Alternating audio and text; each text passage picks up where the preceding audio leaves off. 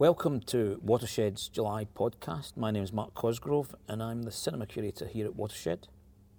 My name's Tara Judah and I'm cinema producer here at Watershed. And this month is the 4th edition of our wonderful festival, Cinema Rediscovered, which I'm particularly passionate and excited about because it brings new restorations, older films, archive rarities to the big screen.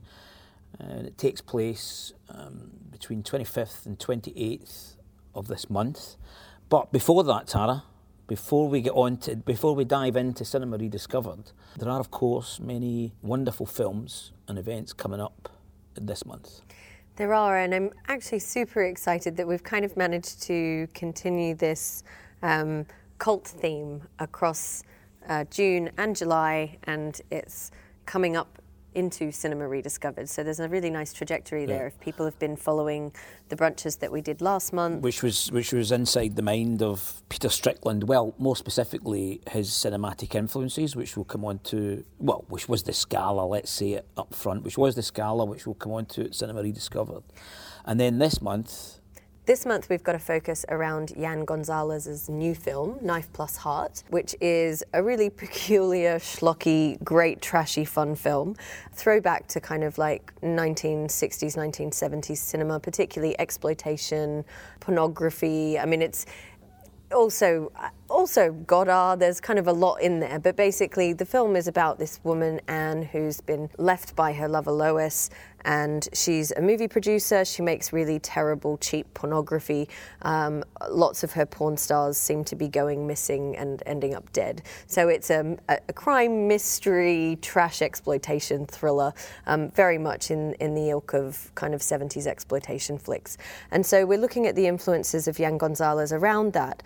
And, you know, they range everything, like I said, from Eisenstein and Godard all the way to kind of Brian De Palma and whatever you can really imagine in between. I'm going to stop you there because I'm going to mention the Scala yet again. Yeah. I mean, you know, because what you've just described is the programming of the Scala Cinema, the legendary Scala Cinema from London, which ran from 79 through till 92 and had a huge impact on, you know, audiences that went there who've become filmmakers. But that was the programming. What you could see in that cinema was high art, Eisenstein, Buñuel, you know, those kinds of Fassbinder, those kinds of, you know, seen as high art European directors.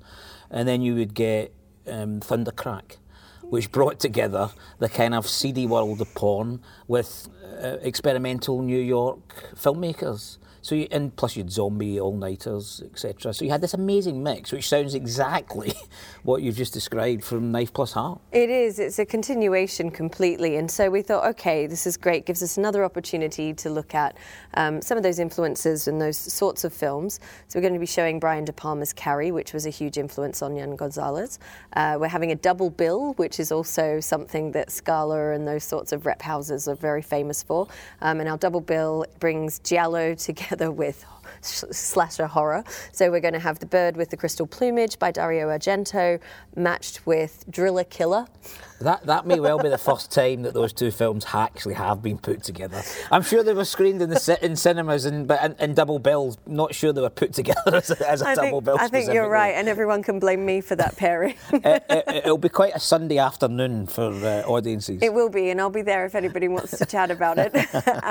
And then the following one is the Godard. We're going to do Le Mépris, and that's also because both Knife Plus Heart and Le Mépris are also about the process of filmmaking within filmmaking. So very much that kind of meta-narrative about what it's like to put a production together and what can go wrong, particularly with plot and intrigue. And Le Mépris, I just love thinking about Jack Palance, and there is the crazed film producer, American film producer that comes in on this production in France, and then also Fritz Lang is in it, of course, as well.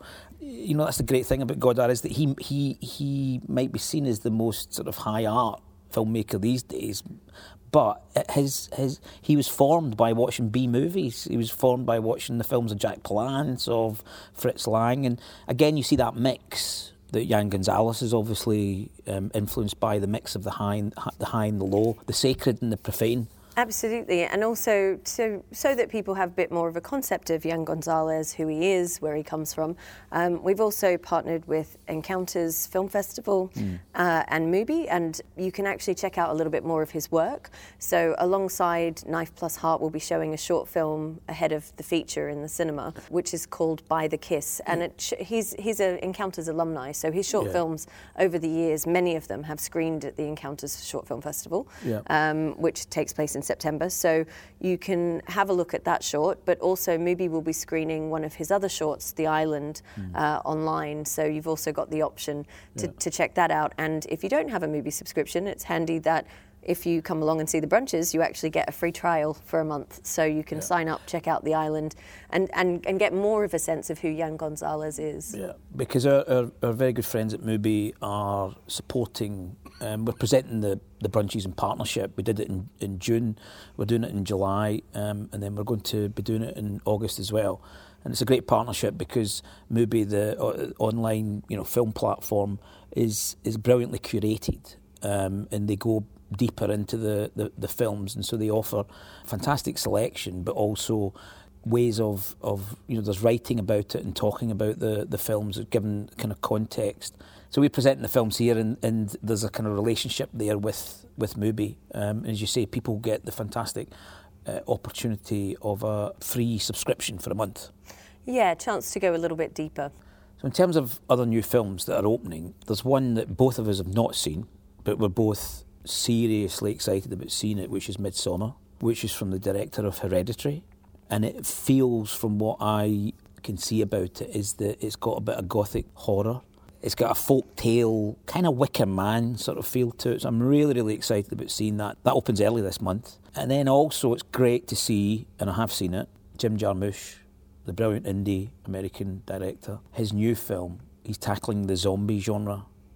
He's having great fun. All the cast, which includes, your Bill Murrays, Tilda Swinton, Tom Waits, of course, Iggy Pop, new recruits, Adam Driver, and he's gone full blooded into the zombie genre. But you've always got to remember that this is a Jim Jarmusch film, and so it's got that pace that Jim Jarmusch is really known for, where.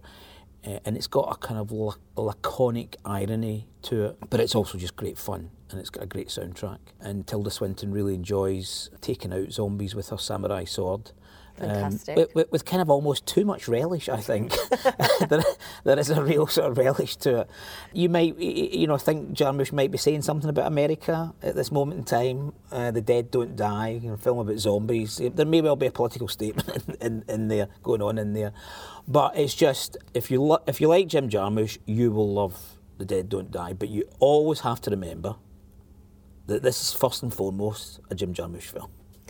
I'm looking forward to both of those, but also absolutely excited beyond belief to see the final Agnes Varda film, which releases this month, Varda by Agnes. Yeah. And this is the last film she made before she passed away. So I think, this has got to be one of the annual highlights of cinema that I just cannot wait to see this film. It's been great, the kind of recognition for Varda in the later years of her life. I mean, she got that. It took a long time. It took a very, very long time, and I think she was always recognised by the sort of film cognoscenti, as it were. Yeah. She just didn't have that. She didn't break out. Or not even break out, but she just wasn't brought to sort of wider attention. I don't think it was only in the past 5 or so years it feels like she was really given the due. She was certainly recognised, and brilliantly by Hollywood, and a lot of female directors and actors and etc. really rallied around supporting her. And just this year at Cannes, that brilliant poster that they used for this year's Cannes Film Festival, which had Agnes on top, a young Agnes standing on top of a man's back, which again has a symbol. And this was spread right over Cannes, over the cinema, so you couldn't not be aware of it. And then this feels like a kind of very appropriate, timely culmination of her career, because it's her reflecting on life, art, film. So yeah, really, really great that that's a great film for people to catch this month. But on to Cinema Rediscovered, which is the 4th edition. something that we work on throughout the year. After the first one's finished, or even before the first one's finished, we're already thinking of what can we plan for next year. And what Cinema Rediscovered allows us to do is to put together a festival. So it is a festival. Come for 4 days if you can, and you'll be seeing films from first thing in the morning through to the end of the day. And there'll be films on in different screens, happening at different times. It allows us to bring together just the wealth and a snapshot really of what's happening with new restorations, what's happening with archive, what's happening with rarities, but putting older films, and those older films can just be last week's. We're quite agnostic. We're quite agnostic about that. All the way from the late 1800s till exactly. And the festival sort of in a way, the range covers that, because we've got early Victorian cinema through to retrospective on Nick Roeg. But it's an opportunity for us as programmers, as curators, to dive a bit deeper into film culture. And present that over a concentrated period of time where people can themselves hopefully sort of dive into the films that we have brought together.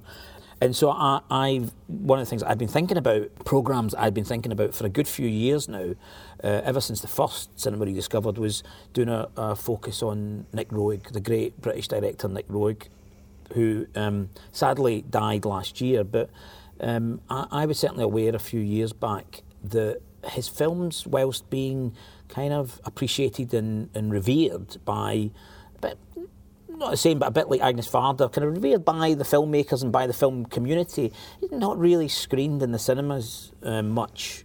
People might know Nick Roeg, but they hadn't. These films weren't out in cinemas much, if at all, in fact. And we had Jeremy Thomas, the producer, with Merry Christmas, Mr. Lawrence, the film he produced, and he also produced a couple of Nick Roeg films and was a big friend of Nick Roeg's. And it was through a conversation with him, partly, that he said that I prompted me to, think more about the retrospective, which we finally got happening this year. And I was just so sad that he died, because it takes on an added significance. But I was hoping to do it in his lifetime. So what we're doing is screening the films that he made from Performance through to Eureka, which I think is just an incredible body of work. Each film, Performance, Walkabout, Man Who Fell to Earth, Bad Timing, Eureka, made through the decade of the 80s, really each one is a classic and is a masterpiece and a kind of phenomenal piece of filmmaking. So putting those together, and now as a tribute to the great creative energy and influence of Nick Roeg. And with the re-release as well of Don't Look Now, which has been restored. Yeah, exactly, yeah, and that happened. I mean, I think as a result of his death, I think people went, oh my God, Nick Roeg, Yeah. And yeah, the Studio Canal have, they've got the rights, and they had been working on a restoration, and they've obviously brought that forward, and that opens at the beginning of this month. We'll be screening it as part of the festival, and you can see it within the context of that period of films. But it's really brilliant that, as I say, as we've said, his films are getting out again, wider. It's a stunning restoration. I had the joy of seeing it in Paris, actually, and it's very beautiful. So, well, I mean, the thing is, when you watch the films again, and this is, of course, what Cinema Rediscovered's about, is that opportunity to see films again in the cinema, which I know both you and I agree is the place where it really comes alive again. You can watch it in other formats. You can watch it on your phone. You can watch it on the computer. You can watch it on the telly. But actually, when you're sat in the cinema, it really comes alive again. The sound, the images, and Roeg, I will argue, and I've written about it for the festival. Roeg understood the language of film. I would say much more than any other director, than many other directors. He came up through in that route from as a runner, as an assistant to an editor, moving through editing, moving through cinematography.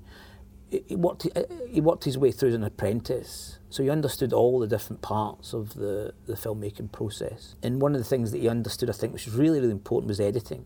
And what he used to do, apparently, as much younger, was he realised that quite significantly that films could go backwards as well as forwards.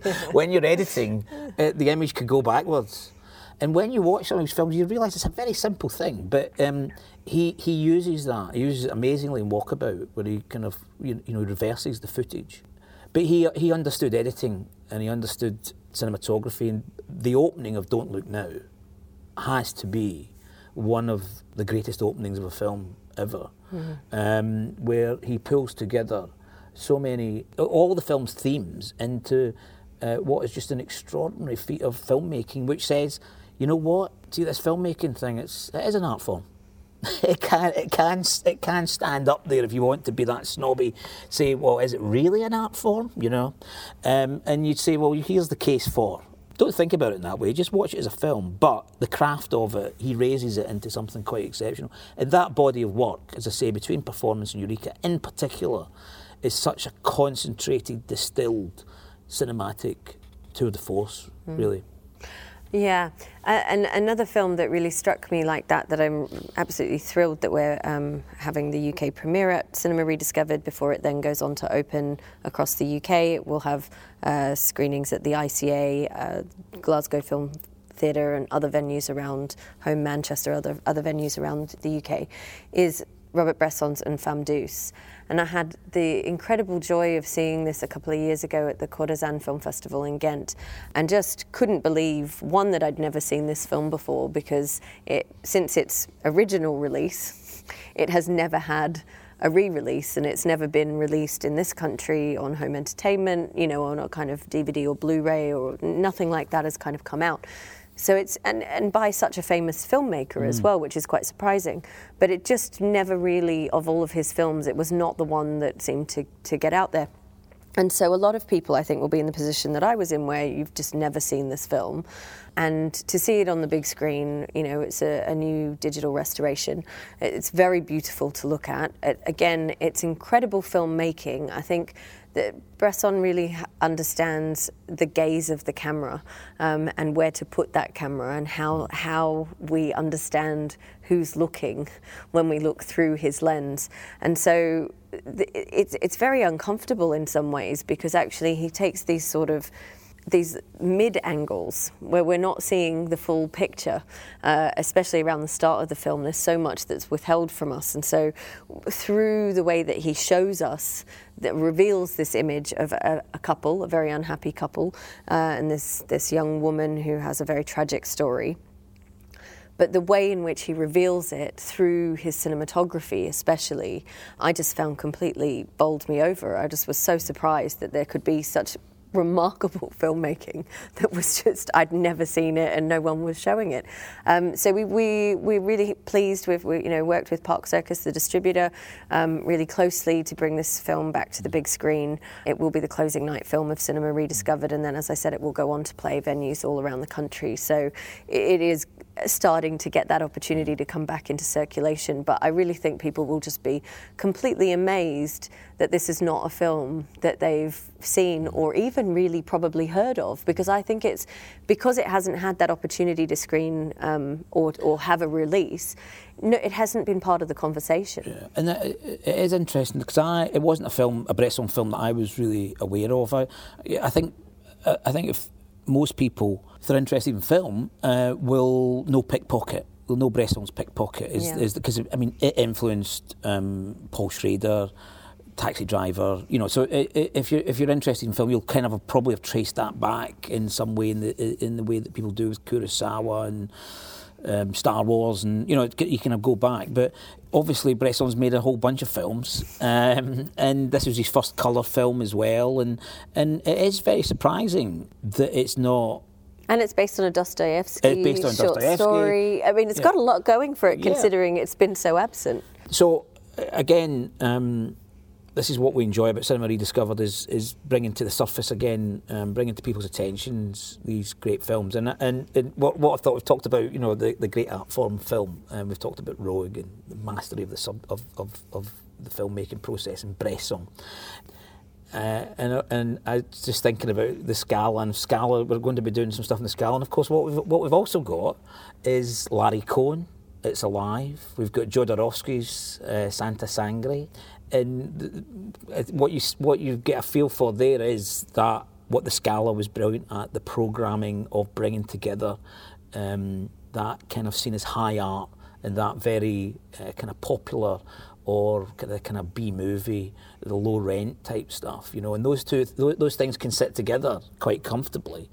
And if you've seen Peter Strickland's In Fabric this month, opened at the end of last month, but it runs through July, you'll see how those things come together to inform a filmmaker who's now, you know, making films today.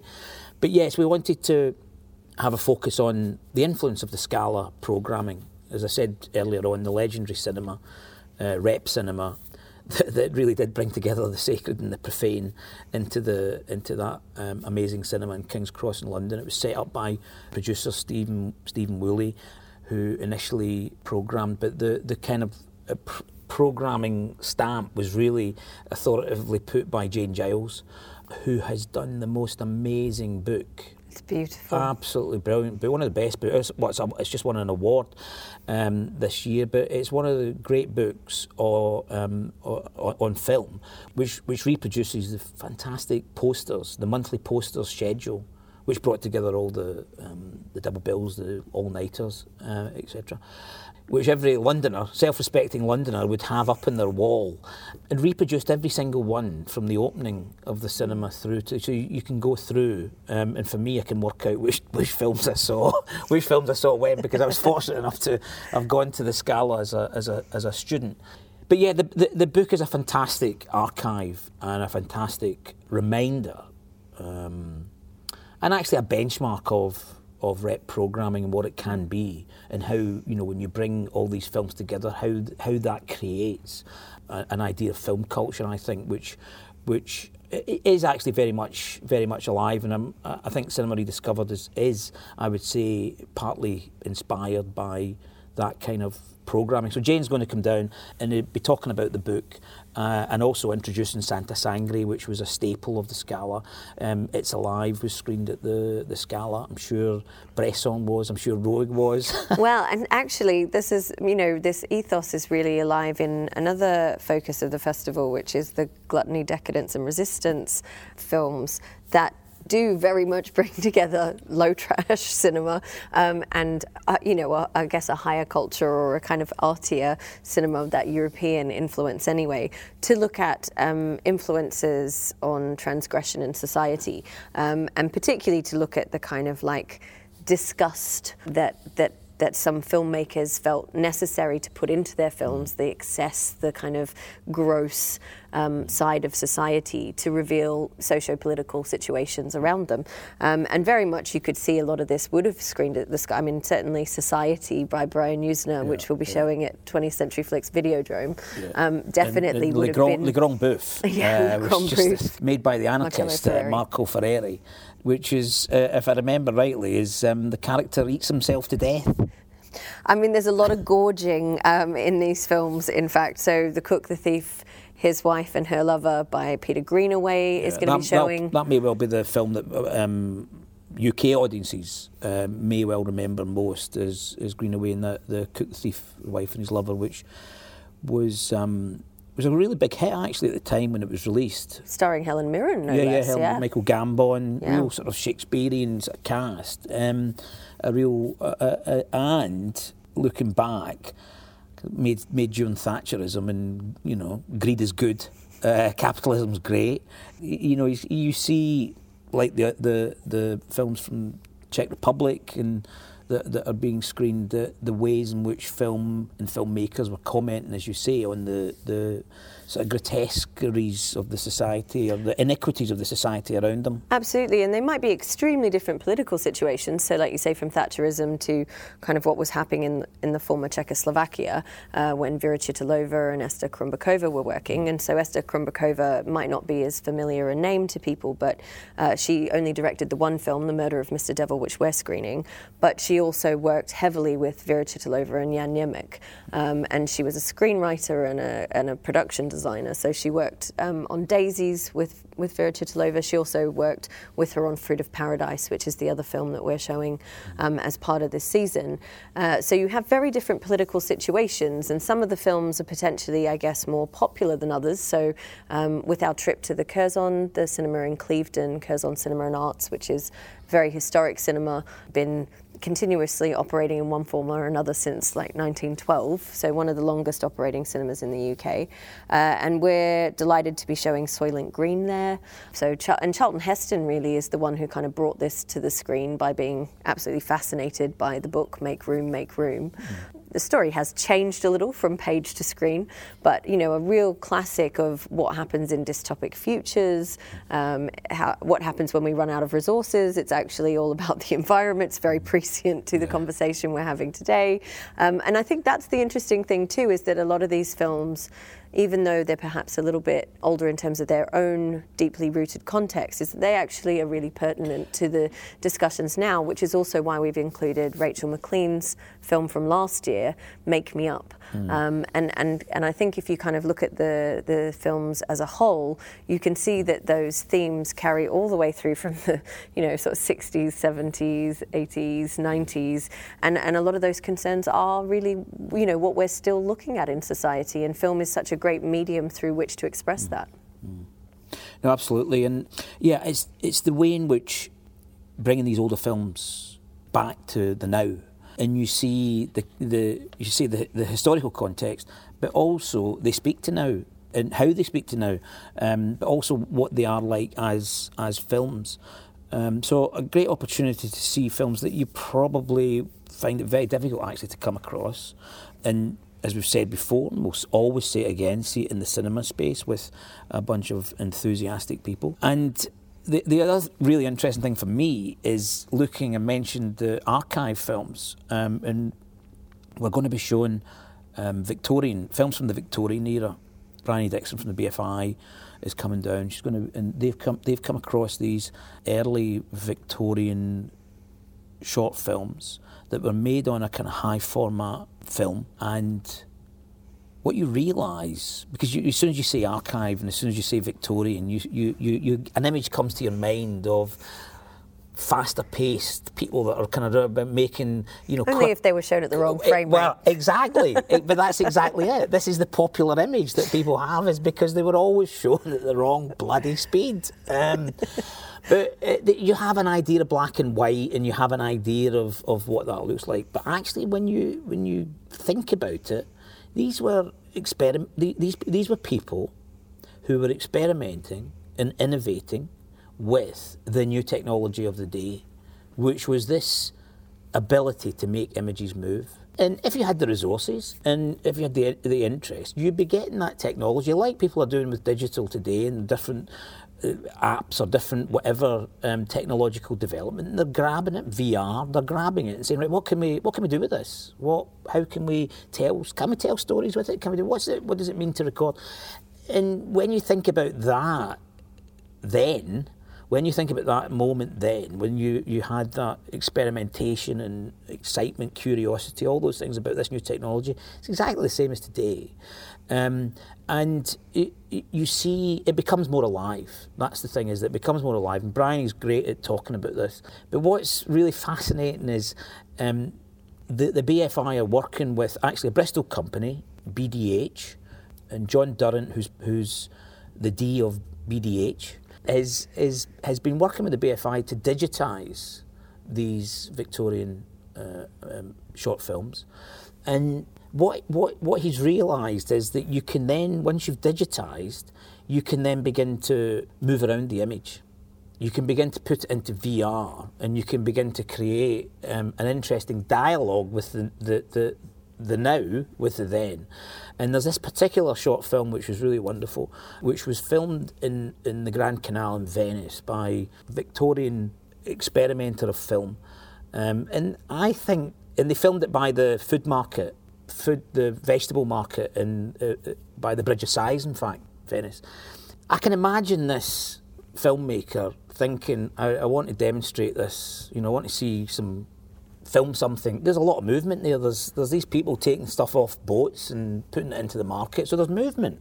Now, where will I film? There's all these boats going past. Well, maybe if I put the camera on the boat, you know, and actually what you then get is a tracking shot, you know.